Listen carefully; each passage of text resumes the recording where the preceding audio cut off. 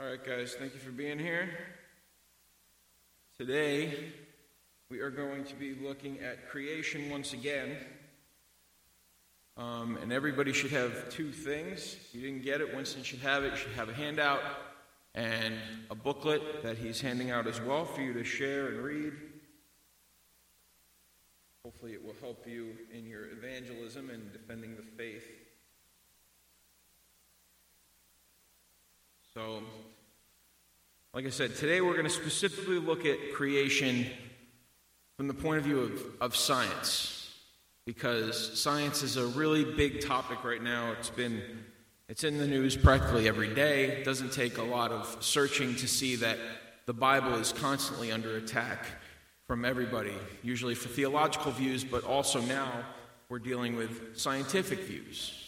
People believe that the Bible doesn't have authority when it comes to things like gender identity, when it comes to things like creation, when it comes to things like abortion, what constitutes life, what makes a living human being. And this is nothing new. We've seen it throughout history. The Bible is constantly being attacked. It was the very first thing that Satan did was he asked Eve, did God indeed say? Does God have authority to tell you what you can and can't eat? And it was that very decision when she decided that, hey, maybe God isn't right, maybe God can be wrong, maybe his word isn't as authoritative as we're led to believe. That's when she ate from the tree of knowledge of good and evil, passed it to Adam as well, who ate as well, and led all of us to most of the problems that we have today. So, as I said, this is going to be a lot, some of it's going to be a lot of rehash. I know Tom covered a lot of these things, but we're going to try to go a little bit more in depth with our lesson today. Actually, I should set my timer so I don't go over. Right. So, we're going to begin by defining what we're actually looking at today. By defining, first of all, what is science? You know, the word comes from Old English and from Latin. It means knowledge. The current definition of science from the Oxford Dictionary says it's the intellectual and practical activity encompassing the systematic study of the structure and behavior of the physical and natural world through observation and experiment. So science self-defines itself as being intellectual and practical. This is something that you know through intelligence, through only intelligent beings can perform and understand science. It's practical. It should have practical application for our lives. It's a systematic study. It's not information that's simply given to you, but it's information that you attain. It's knowledge that you attain by studying structure and behavior through observation and experimentation. And they use primarily the scientific method. Does anybody know what the scientific method is? Yes, Claudia.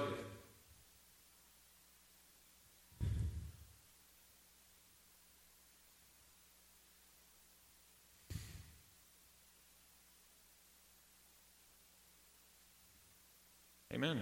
And so there are a multitude of steps that they use, right? As she said, you know, the first step is technically observation. You observe the things around you, you observe what's happening, and then you start to ask questions. You say, what is happening here? There's something that the process I'm seeing or whatever I'm witnessing here, there seems to be information I'm lacking that I want to know. I want to know why this is happening or how this is happening. So through observation, it leads to questions, and then through questions, it leads you to hypothesize, well, I think this might be what's happening.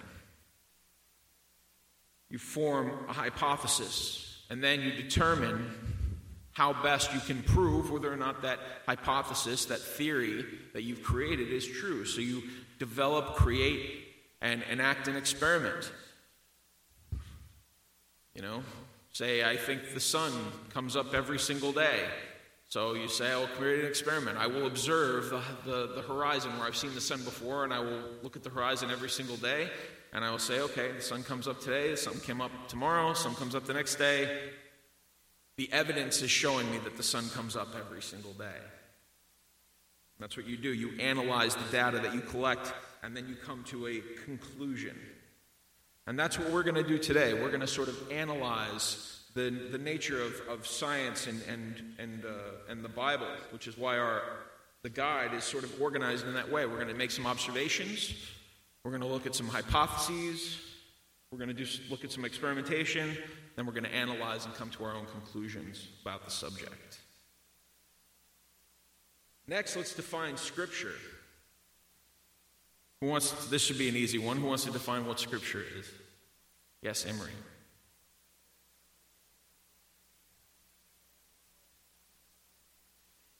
Amen. Right?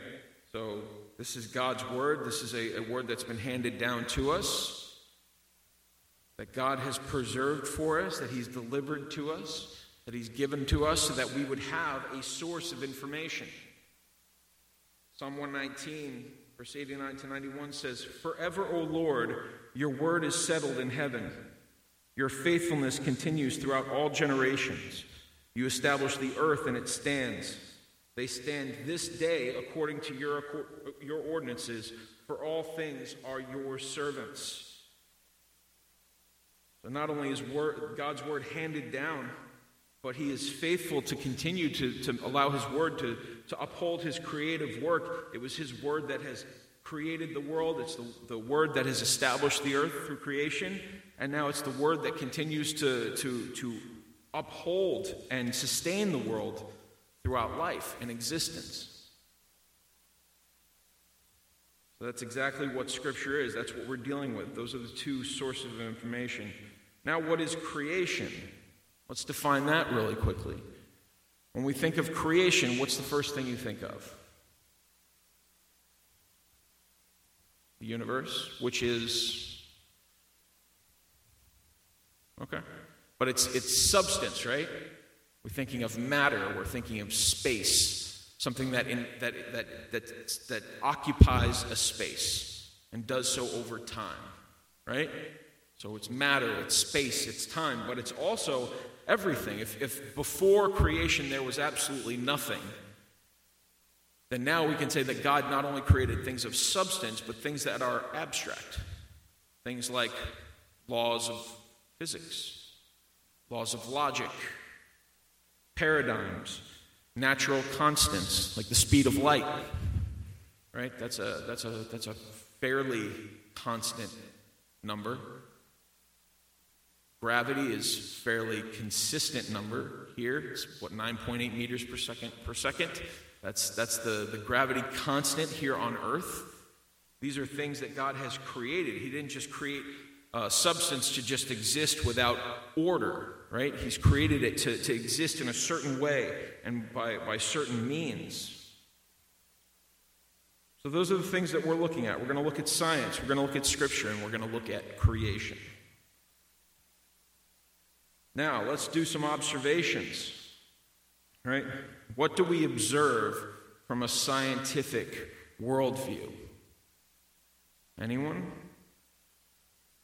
If your goal is to examine, to observe, hypothesize, experiment, analyze, and conclude, then what does that lead to ultimately? Any idea? Any thoughts on what it would give you, on what you might suspect to happen? Yes, Emery. Exactly. To one degree, that's exactly what you're going to do. If you're going to examine something and you're going to attain knowledge, is that going to be the end of the road for you? Right? Because you haven't been given all of the information, answering your questions is probably only going to lead to more questions. Especially if you weren't there to see things be born, be created, originate in the first place. You're going to be stuck in this loop of question, answer, question. It's just this pitfall where you keep going down this well. And science would self-identify that, but we'll get to that in a minute. So where does science get its authority? Yes, David.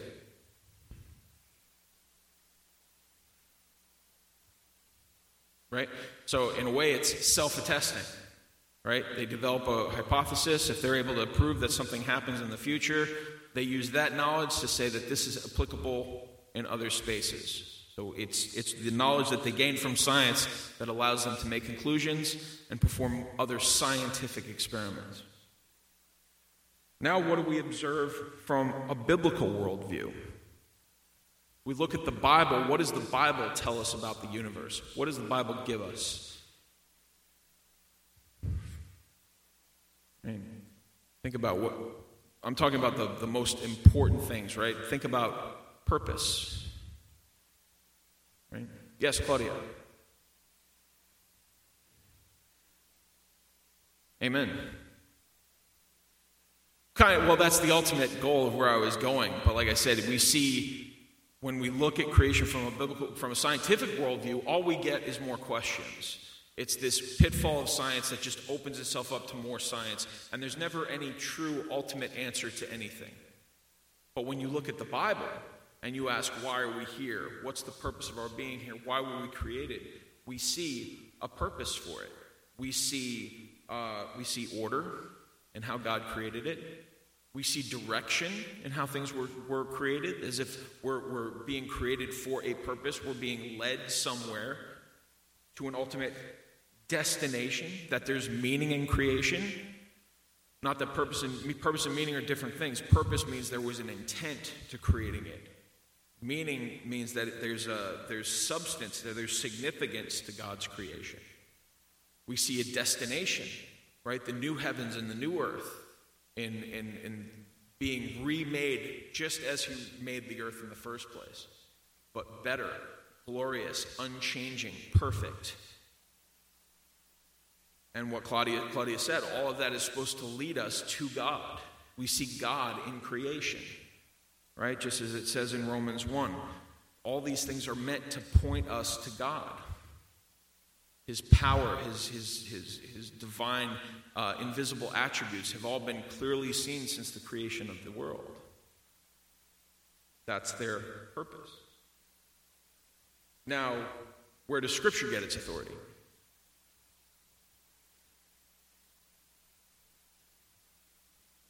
Any ideas? Well, it's also self-attesting. The Bible claims to be the Word of God. We have the apostles claiming that the words that were being written by Paul were Scripture. We have Christ quoting Scripture from Isaiah and the Psalms, saying this is the Word of God. It is written, it has been said. God spoke to you saying these things. So both science and Scripture are both self-attesting. Don't let anybody tell you, well, you make circular arguments by claiming that the Bible is true and science is not. They both self-attest one another. They're both circular arguments. The difference is, how do you know you can trust the Bible or Scripture? Well, you examine what the source is. Right? You examine the source of science, you just get a question somebody asked and did an experimentation and came up to a conclusion. When you look at the Bible, you're seeing the question of how we are here, why we are here, and God giving His word saying, you're here because I created you. This world exists because I designed it. You're here because you are here to glorify me in creation, and you are here to glorify me through belief in my Son, Jesus Christ. We see a lot more purpose, meaning, when we examine things from a biblical perspective, from a biblical worldview. Now let's look at hypotheses, right? So what are the scientific hypotheses that we see that exist for creation? Just name one, probably the biggest one. Right? What does science tell us the world came from? Amen. Yep, the Big Bang. That's what they think. They think the world, that the universe didn't exist. It was nothing. There was no form. There was no substance. There was no in or out, or left or right. There was just absence of all things. And that randomly, billions upon trillions of years ago, for no reason, all of a sudden the universe spontaneously exploded into existence.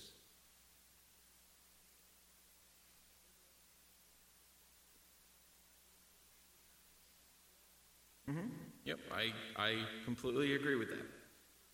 But, well, technically, though, I mean, yes, from a scientific point of view, it makes no sense. It's arbitrary. They just have to say that they have to come up with something. Right?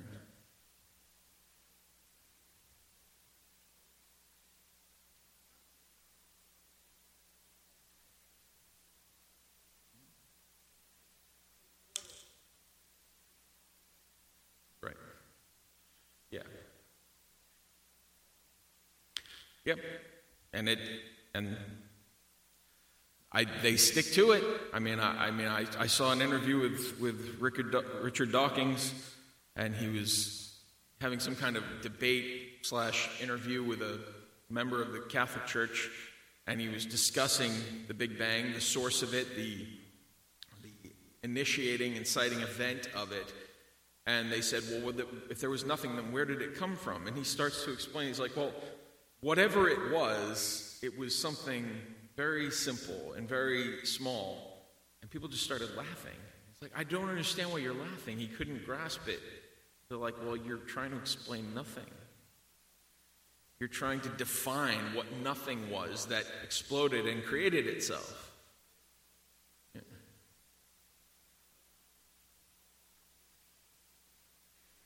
Yep, it's all molecules, atoms, subatomic particles. Yes, Michelle?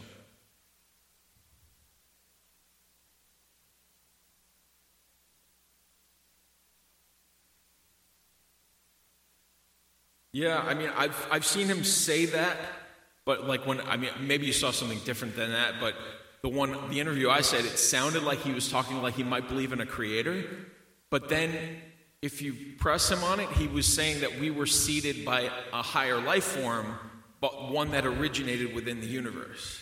Like he believes that aliens came and planted life on the planet. You know, I completely would agree with that.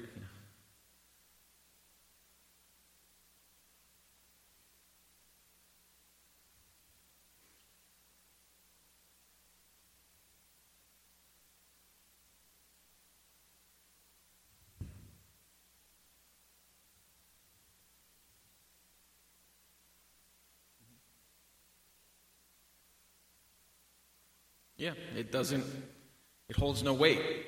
There's nothing that would explain why nothing could explode into something. There's no evidence of it. There's no past recording of it. It doesn't make logical sense. So when you examine it, it holds no water. It doesn't bear fruit, right? And therefore, we, as people that are logical beings created in the image of God, we discount it. And also, she mentioned Answers in Genesis. I put a list of resources. Answers in Genesis is one of them in the back part of your handout.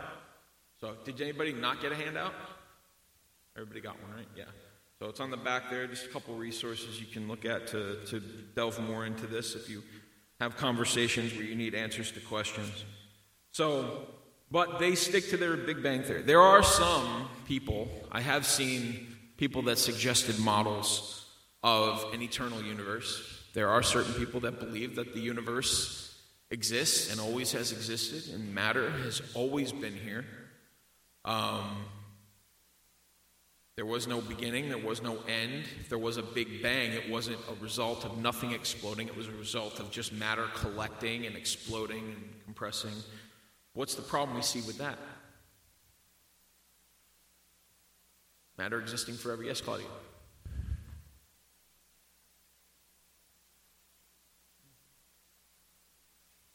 Right.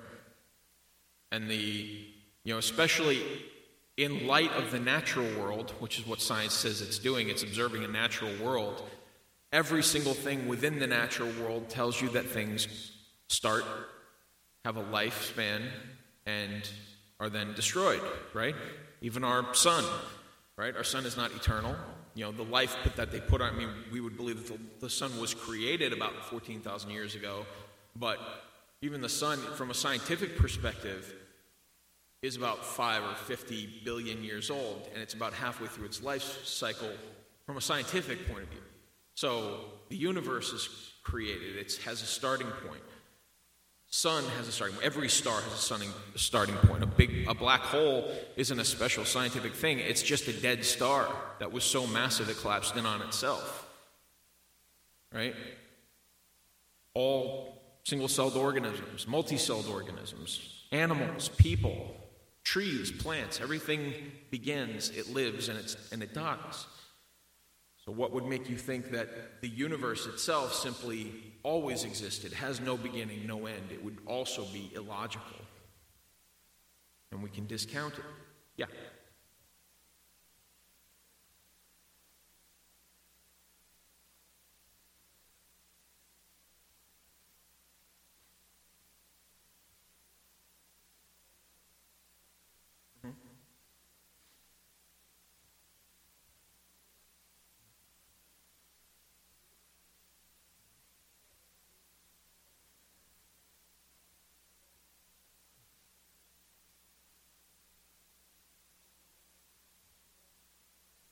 No, I mean, God, we believe God is eternal. God has always existed. And we have, however, a reason. We have purpose. We've been told that. He's claimed to exist forever before the foundations of the world. We have him attesting to that. We have him, we see everything within the natural world have a beginning, middle, and end. But because God created the bounds of matter, space, and time, and God exists outside of that, uniquely apart from those things, we could say that God exists without time, that he doesn't have a beginning, middle, or an end, that he simply exists, and he always has existed, and he always will exist. And when he promises that we will be with him forever, that's not a long span of time. It means we will be taken out of time, and we will be with him truly forever. Right? Was there any other questions about that? No? So another theory, and this is an extension kind of Big Bang, because this isn't technically a creation theory, but we have the creation of life on the planet, how we got here specifically. We have the theory of Darwinian evolution, right? And this is significant because we're not saying this is just all evolution doesn't go under this bracket. This is specific evolution, right? We see evolution, right? Parents give birth to children that are slightly different than them. They take parts of both parents, and that child is unique. And the same two parents can give birth to 100 children. Isn't that what the Duggars were up to? Like 100 children? And those children are unique. They look different. They have unique personalities, different hair, different skin. There's, the process, the biological process of procreation. God designed it to allow a multitude of things to change in human beings as they procreate and make other little baby human beings. But we'll get more into that in a second. I also wanted to do this one because this might seem silly at first, but it's important because part of the reason why we're doing this is to help you examine things from a biblical perspective, a biblical worldview, right? And this is very popular in the culture now, but you might not know that this is actually a genuine scientific theory that's out there, which is multiverse theory, right?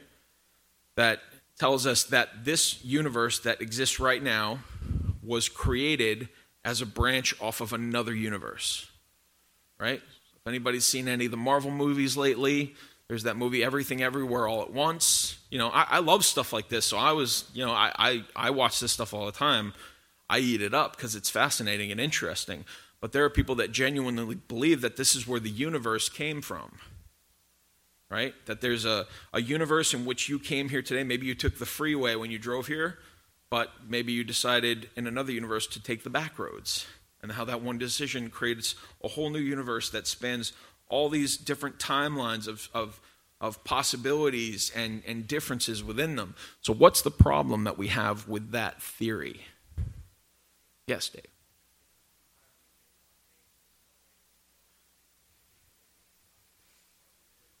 Absolutely. That's a scientific reason to discount it alone. What about a biblical reason? What's the problem you have if you have multiple paths of time and existence? Mm-hmm. Mm-hmm.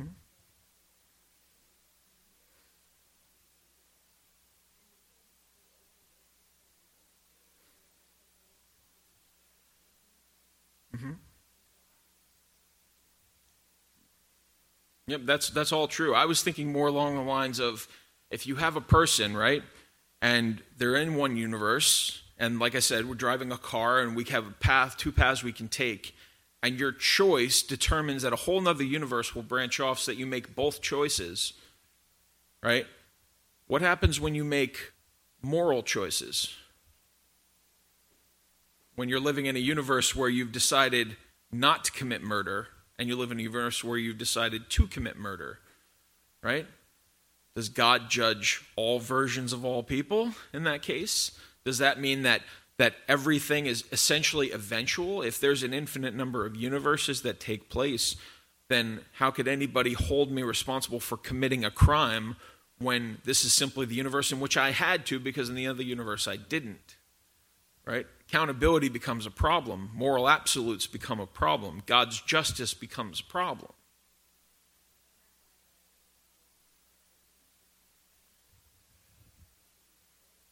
Mm-hmm. Yep. Yeah, I mean that's definitely true here. But people are trying to come up with these theories that absolve them of responsibility. And that's what you see with this particular theory itself. Now I'll ask this to you guys. What biblical hypotheses exist, right? We've looked at scientific hypotheses for creation. What biblical hypotheses exist for creation? Anyone? Yeah. Hypotheses.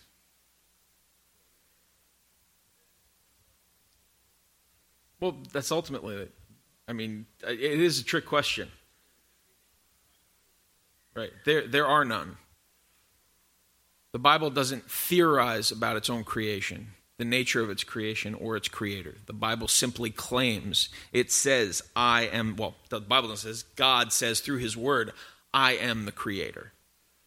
Right? Says that in Genesis, says it and talks about it in the Psalms. We read about it today. Naveen's passage in Psalm 104 talks about God being the creator of the universe. There's also a passage in Job that I'll read for you now. In Job chapter 38, right? This is near the culmination of the end of the book after God, Job's had everything stripped from him. His friends are trying to help him. They're trying to support him, but they're also kind of accusing him of being sinful, and that's why God is punishing him. And then Elihu comes along and kind of sets everybody straight, and then God comes and he talks to Job directly. And when God comes, what does he say to Job? How does he appeal to Job when Job is suffering from all of his ills and all of his woes and having everything, including his children, taken from him? Does God say, I'm sorry? Does God say, I'll fix it? No, God comes to him claiming that he is the creator. So in Job 38, verse 3, it says, Now gird up your loins like a man, and I will ask you, and you instruct me. Where were you when I laid the foundation of the earth? Tell me if you have understanding. Who set its measurements, since you know? Or who stretched the line on it? On what were its bases sunk, or who laid its cornerstone? When the morning stars sang together, and all the sons of God shouted for joy? Or who enclosed the sea with doors? When bursting forth it went out from the womb?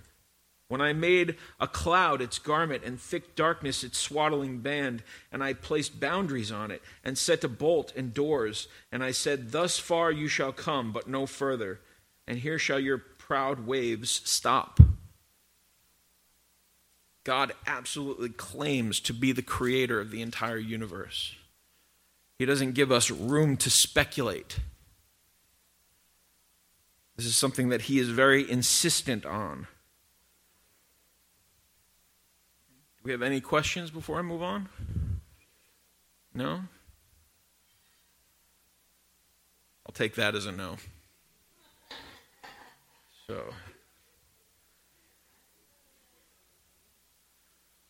So let's move on.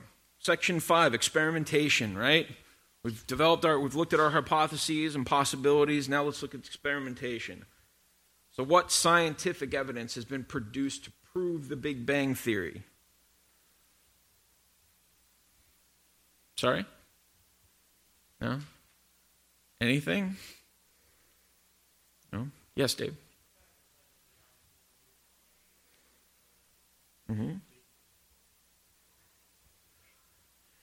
Right?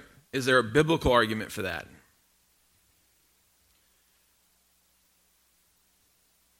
Well, I can tell you Zechariah 12:1 says, "The burden of the word of the Lord concerning Israel, thus declares the Lord, who stretches out the heavens, lays the foundation of the earth, and forms the spirit of the man within."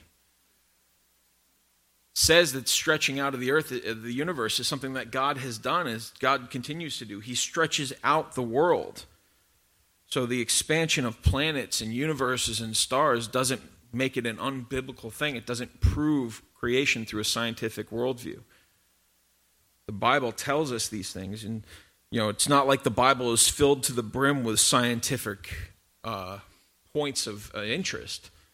But when God makes a scientific point, a lot of times you can trust that it's true. Sometimes he talks about it from a perspective. It says about the moon and the sun rising and setting. Obviously, the moon and sun aren't physically, they are technically, but they're not moving around the earth. The earth is moving around, the moon revolves around the earth around the sun. But from our perspective, we see these things rise and fall in the horizon. But that's just poetic language. It's just a way to see it from our perspective and give us information. Right? That's one of the things we want to note about the scientific method. The scientific method is really great for predicting events, right? You said as you observe something and you come to observations and you experiment and you declare that you concluded that this is something that's going to happen each time because this is how science is working, this is how the world is working as it was created. It tells you a lot about whether or not you can trust that things are most likely going to happen like that tomorrow, right? You go to Yellowstone, those hot springs that shoot up every, 40 minutes or an hour, however, I've never been there. But they observe that every day and they can run their clocks by it and they say, oh, this is how it works. But if you're observing something like that, does that tell you where it started? Does that tell you how it began, when it began, why it began? Scientific method is pretty good at predicting how something will take place in the future, but it's not that great at examining why something happened in the first place. It's not great with origins. It's not great with creation. How about scientific evidence that's been produced to prove the theory of Darwinian evolution? Anything there? A lot of people will hold up a fossil record for you. And they'll show you, well, if you look at this animal, looks like this animal, looks like this animal, looks like this. Clearly there's a progression, right? Well, if you look at every Thanksgiving, the dog show, right? And you see all the dogs lined up and you see the little toy dogs, right, Rick? And you got those... The sport dogs and the terriers, and you get up to the mastiffs and all the way up. Did the little one lead to the big one? No, there's an abundance of genetic material that creates a bunch of different dogs. It doesn't mean that the little one had to lead to the big one. It doesn't mean that they had to progress one from the other. It just means that they are all alike. They're all of the same kind of animal, right?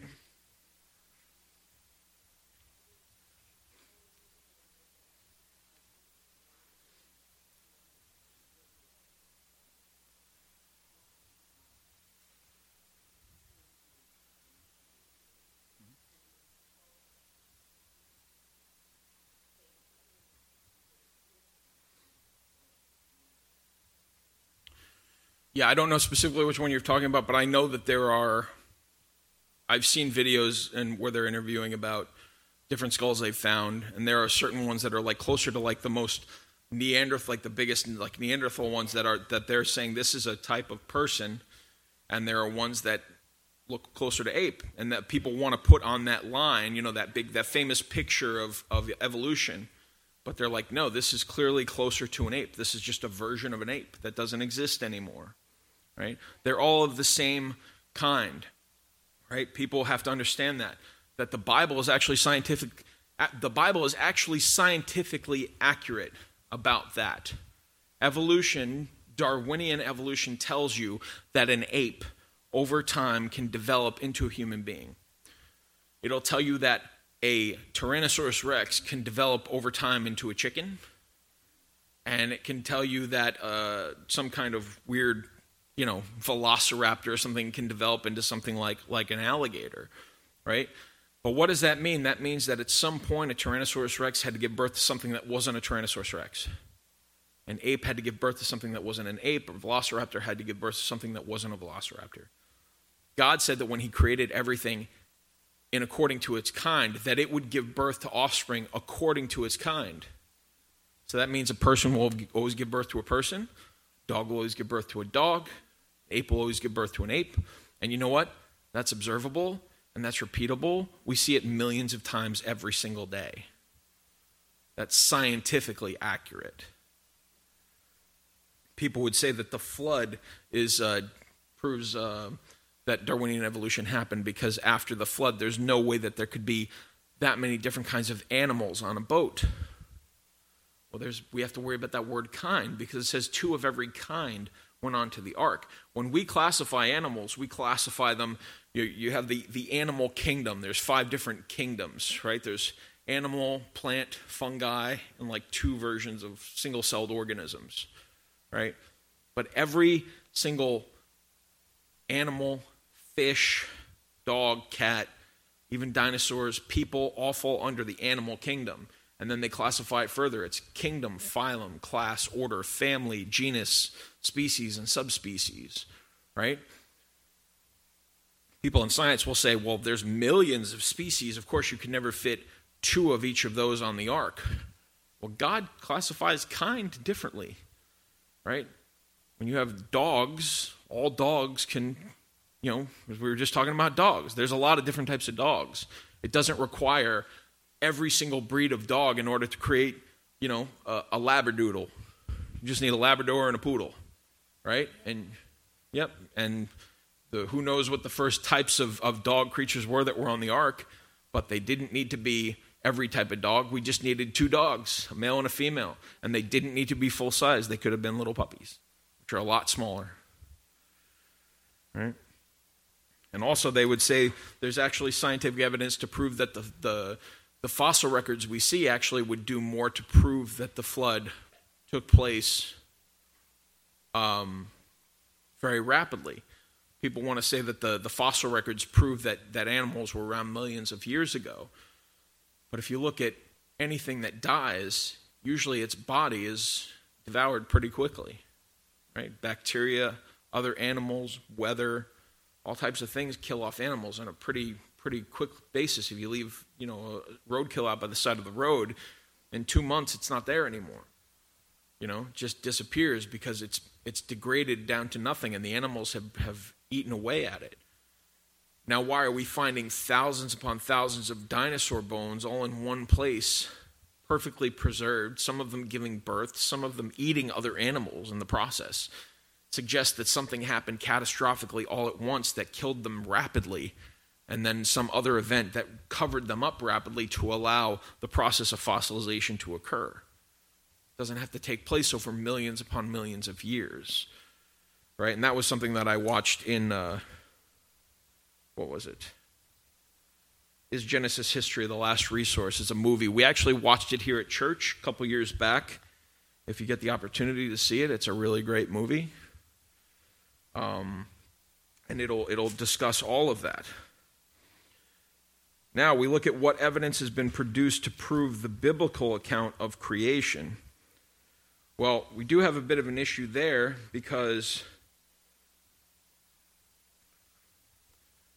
right? Because as I said, the Bible isn't really meant to be this purely scientific book. It's not designed to be observable and repeatable. So the Bible doesn't really produce a ton of scientific evidence. What does it produce? What kind of evidence does the Bible produce? Historic evidence. Prophecy, does concern prophecy. But yeah, we're talking about, this is a historic book, right? When if you're in a court of law, they'll produce scientific evidence to prove something happened. But what else do they produce? What's primarily happening in a court of law? Yes, Claudia. Well, there's circumstantial evidence, but I was thinking more along the lines of testimony, right? Even scientific evidence is presented under the testimony of a witness, usually a doctor or somebody that's an expert in a field. They come and they display why this evidence occurs. We need that testimony. We don't just produce evidence and say, here you go, take it or leave it. They say, no, I need to understand why this is significant. We take testimony. Like I said, going back to how we observe and try to determine that something happens. If you move into a house, right, and you see Larry, the next door neighbor, every Saturday morning during the summer with his shirt off, mowing his lawn, right, and you see him out there every single weekend while you're drinking your coffee, and you observe that every day, are you going to conclude that Larry's been out there every single weekend since time began? Nope. You're going to determine probably that that had a starting point, that he hasn't done it forever. And how would you know? How would you find that out? You'd ask Larry if he was a nice enough guy. Maybe ask him to put a shirt on.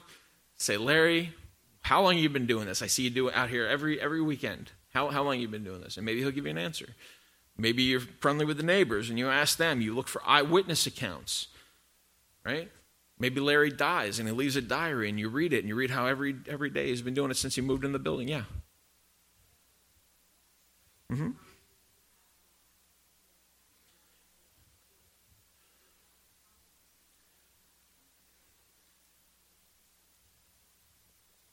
Amen. Yep. And he does it through the work of apostles, right?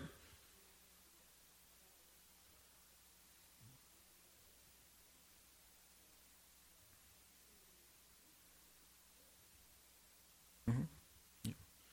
So we have written documents. We have historical documents.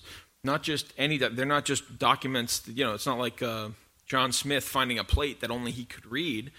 These were written by eyewitnesses, right? And they were tested by other eyewitnesses. In 1 John, he says, that which we have seen, which we have held in our own hands, and he's speaking to these people as if they have beheld it too. These were witnesses with him. They've all seen the same events. So we take historical evidence when we're looking at a historic event, which you would have as written evidence, oral evidence, visual evidence, physical evidence. Which most of it, aside from visual evidence, is all found in Scripture, aside from physical, but we have that through archaeological digs that they've been doing for years. The Bible's a very popular book. There's always people that are trying to prove whether or not the Bible is true or not. They're always trying to discover where, the Tower of Babel was, or where the Ark was. They're in the mountains looking for a boat stuck on the rocks. They're always trying to figure out whether or not the Bible is true using physical evidence. But like I said, the Bible does give us scientific truth, right? Especially with creation. We were talking about last week about the word yom, how it said that God created the world in 7 days. In 6 days he created it, seventh day of rest. Right? So we're trying to determine whether or not that word yom means just a day, or is it a long span of time for each day? Does it mean ages at the same time? And there are Christians that fall on both lines of that. But I would just tell you, when you read Exodus 20, where it says, "For in 6 days the Lord made the heavens and the earth and sea and all that is in them, and rested on the seventh day. Therefore the Lord blessed the Sabbath day and made it holy." Talking about, obeying the Sabbath. So God is telling us that his model for creation in 7 days is made to represent how we're living our lives in a 7-day span. Not just as the God took the seventh day off and blessed it and hallowed it because it was an age of time and you should do the same thing, take weeks off and take a long span of time off. He's like, no, 7 days. 6 days you work, you take the seventh day off because that's what I did in creation. It talks about the earth. We're talking about whether or not the earth was flat or round. There's still flat earthers. I don't know how that became big again, but it's out there, right? Isaiah 40 says, it is he, God, who sits above the circle of the earth, and its inhabitants are like grasshoppers who stretch out the heavens like a curtain and spread them out like a tent to dwell in. Job 26 says, he stretches out the north over empty space and hangs the earth on nothing. Right? There's some people that want to believe that we're sitting on a giant tortoise with 4 elephants around as well. But no, Job has a scientific accuracy. He stretches out the north over empty space and hangs the earth on nothing. The earth exists in outer space. There's nothing upholding it, nothing lifting it, there's nothing moving it. Atlas isn't under there. And that famous pose that I would embarrass myself doing, right? It's God allowing the earth to exist within the physical laws of nature that he created. He has set it on its spinning path. Any questions before I move on to the next section? No? Okay. So now let us go to analysis. Right? We've kind of dealt with these, but we'll go through them quickly. What ultimate purpose is found when we examine the scientific worldview? Do we see any purpose in it? No. It's arbitrary. For no reason at all, nothing exploded into everything, right? And through that process of nothing exploding into everything, it kept exploding and creating stuff that organized itself for no reason. Somehow, primordial soups created life out of non-life, which is an impossibility, and no scientific experiment has ever created or duplicated that. And that it was so miraculous when it happened that organized material became more and more organized, more and more complex, gained information as it goes, which is actually not what happens in reproduction. You lose information, right? And that we are advancing from ape, from fungi to fish to ape to man, right? And that means that we truly have no purpose because we would still be evolving, right? If you look at the scientific model, right, an ape growing into man, right, they get taller and they lose a lot of their hair. So obviously I'm next on the evolutionary chain, right? This is it. This is what you have to look forward to. But that's ridiculous, right? We have a purpose here and today. God has created us in his image. We're not progressing into another form. We didn't come from a lesser form. We were created in the very image of God, right? And as I said before, the process of science, this is directly from the University of Berkeley, where they talk about the process of science. They say it is iterative. Right? They say science circles back on itself so that useful ideas are built upon and used to learn even more about the natural world.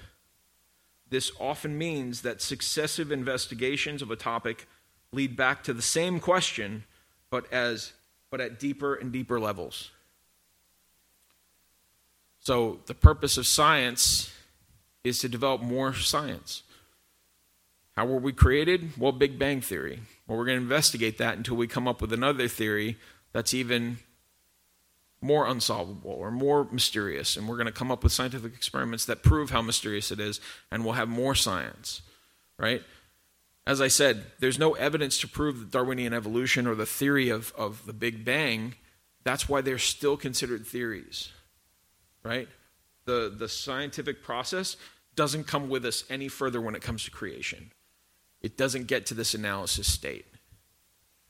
They've hypothesized that the world exploded out of nothing, and they've produced no evidence, so they have no analysis. They have no conclusion. They've theorized that monkeys turned to man over thousands of years, and they've produced no evidence. That's not observable. It's not repeatable, nor is creation. Right? They have no evidence to move on to analysis. They have no conclusion. We have the Bible. Right? What ultimate purpose has God revealed in his word? Claudia said it earlier. What was it again? The glory of God. Right? God says, I have, that's why, I talked about this a long time ago when I went through a study of God's image in man, right? Talking about the nature of man being created in God's image. When God created man on the sixth day, what did he say about his creation? Not just good. Very good, right? After he created each independent thing, he said it was good. Then when he created man, he said it was very good, right? That is not because mankind is special.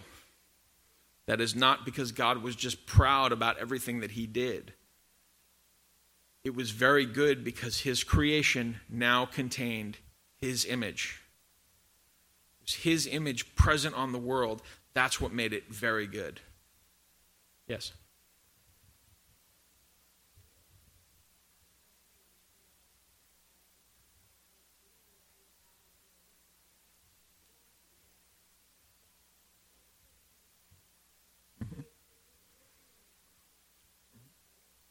Yep, absolutely.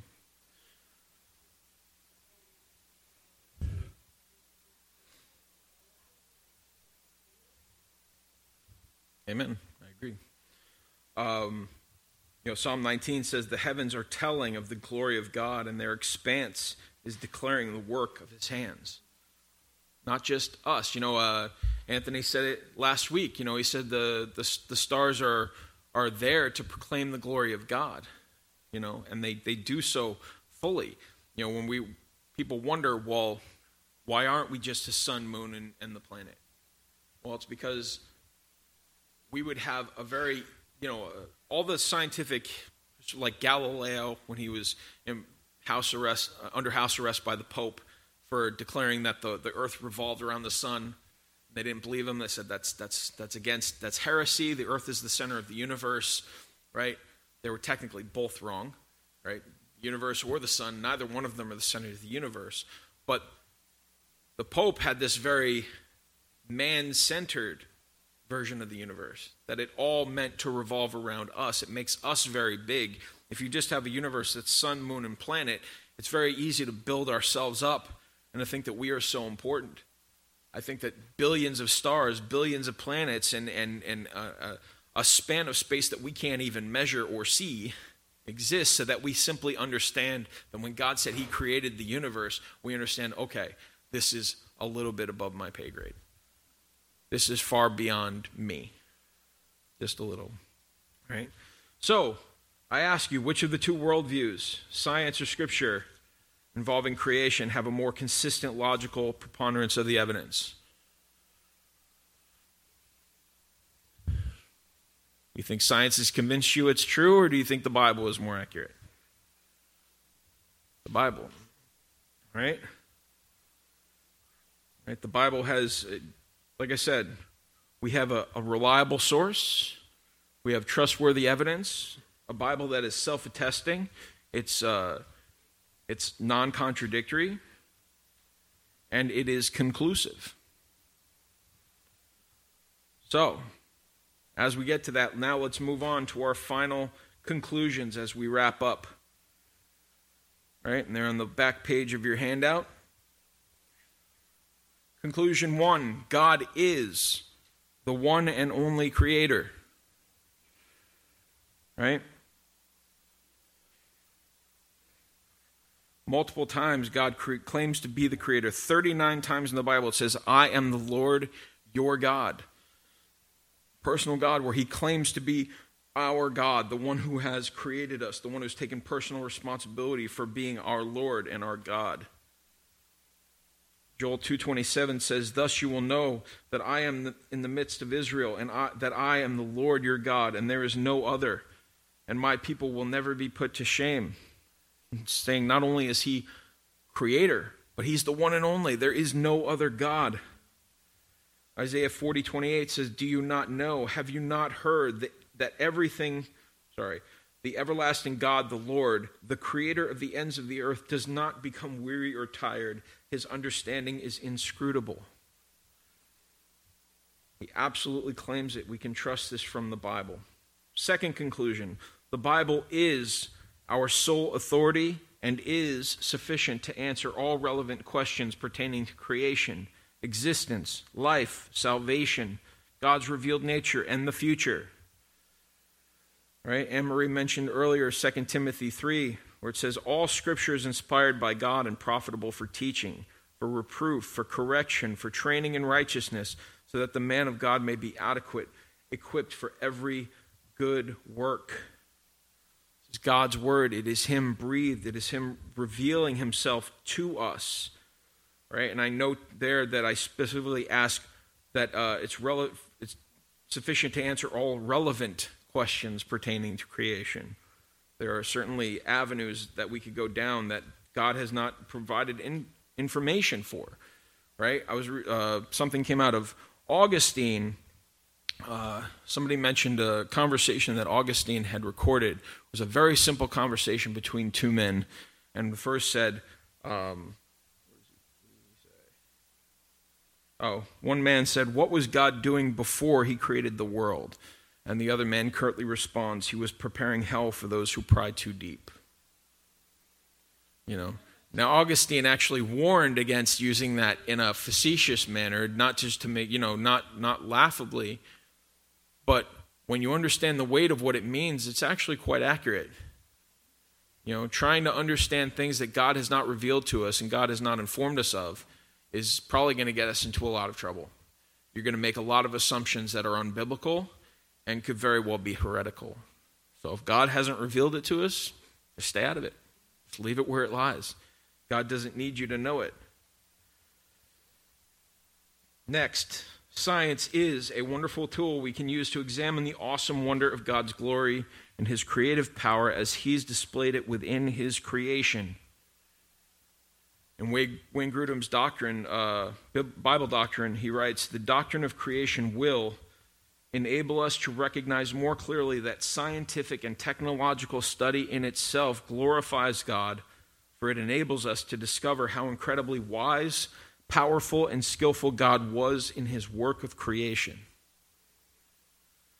John Calvin wrote something similar.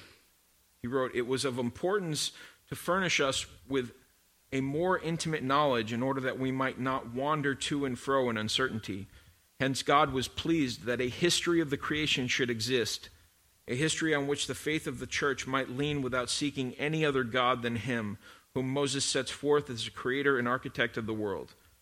This knowledge is of the highest use, not only as an antidote to the monstrous fables which anciently prevailed both in Egypt and other regions of the world, but also as means of giving a clearer manifestation of the eternity of God as contrasted with the birth of creation, and thereby inspiring us with higher admiration." And finally, science, being a created framework of knowledge, is always to be viewed and examined in light of biblical teaching, not the other way around. Also in Grudem, he mentions that there was a book written by a man named Schaeffer who was titled "No Final Conflict," and it was all particularly about dealing with science and the Bible, where he made the principle that when all the facts are rightly understood, there will be no final conflict between Scripture and natural science. Right? I'll end right here because the final thing I have noted is that you might have heard lately about there's something called a Frankfurt Declaration. Right? Recently, with all the problems with the, especially here in the States, but this is actually a German declaration, but it's been signed by a lot of notable pastors: Jeff Durbin, James White, John MacArthur, Justin Peters, Voddie Baucham. The declaration deals with governmental authority, over its people regarding things that God has declared. And it says in Article 2, talks specifically as God as the source of truth and the role of science. And it says here that we affirm that God, the Creator, is the truth, and that therefore objective truth exists and can be derived from His revelation in Scripture and nature, and from any facts which can be credibly verified. We endorse science which seeks to discover, through the scientific method and debate, the truths that God has built into the natural world.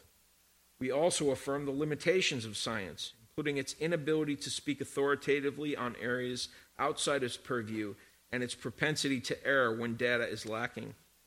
Since man has fallen into sin, we further affirm that all his thoughts, deductions, and institutions contain degrees of corruption which tend to distort, manipulate, or suppress the truth. So pretty much what that's saying is that we can use science. We can study science. We can know science. But we always have to understand that God created science. If science is knowledge, God created knowledge. Yes?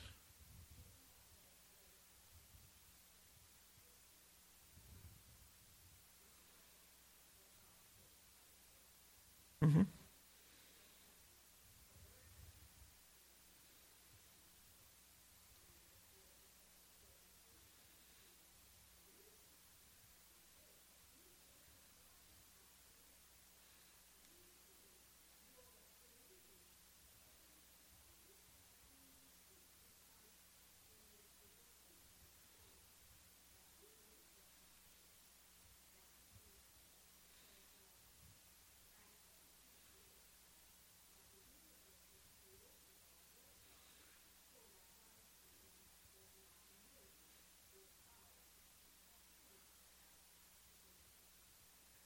Amen.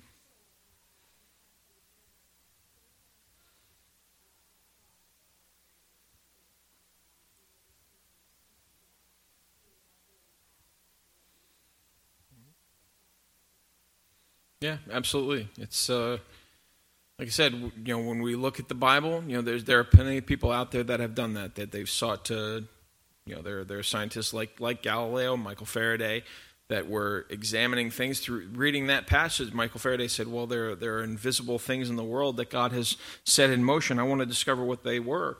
And he discovered electromagnetism, right? And, people will call you a kook for it and stuff like that, but it doesn't matter. They don't have a leg to stand on. If you adopt the scientific worldview where science is understandable and knowable at all times, and that leads you to describe a universe that creates itself out of nothing randomly without purpose, right? Essentially, all things fall apart. All logic falls apart at that point. Because the very creation of the universe that you say has order started from a miraculous, unknowable event, right? And you have to adopt a Christian worldview at that point and say, well, how do these other things happen? Well, I can trust they happen because they happened yesterday. There's order, there's substance to them. And yet, in this world that I've created that has order and substance, miraculously, another universe could just spring into existence for no reason at all at any given point in time, right? It leads you down a road that you can't trust anything truly because there's always that factor of impossible spontaneous creation or destruction, right? So, but we have the Word of God. We stand on that and we can trust that. Amen? All right, let us pray. Heavenly Father, our Lord, our God, our Creator, we thank you so much, Father, for this time we've had today. We thank you for being our Creator, Father, for not leaving us in the wind, not leaving us to gather evidence to try to understand the world as it is without any direction, without any hope, without any purpose, without any meaning, Father, but that you've given us your word to tell us who you are. That you've revealed yourself to us through your word, that you've revealed yourself to us through your creation, and that you've revealed yourself first and foremost on a more personal level through your Son, Jesus Christ. We thank you for it, Father. We ask that we would go out this world and that we would have debates with people that would open them up to the fact that science holds no true weight if it's not seen in light of a biblical worldview. And we ask that you would give us boldness to proclaim the truth of your word to even those that are the most hostile against you, knowing that the gospel is powerful, the gospel is true, and that the gospel can transform even the most wretched sinner into a believer. Father, please be with us and be glorified in our study and in our fellowship and in our lives. And most importantly, be glorified in yourself through your Son. We ask in his name. Amen. Amen. Guys, you should have gotten a couple of these too. Please feel free to hand them out. My last batch that I got for free, and I was supposed to hand them out in a certain period of time. So talk about God, his existence, they talk about worldviews. It's great to read, and hand them out to somebody you know. Have a conversation. It's great to start there. All right? Have a blessed week, guys. Thank you.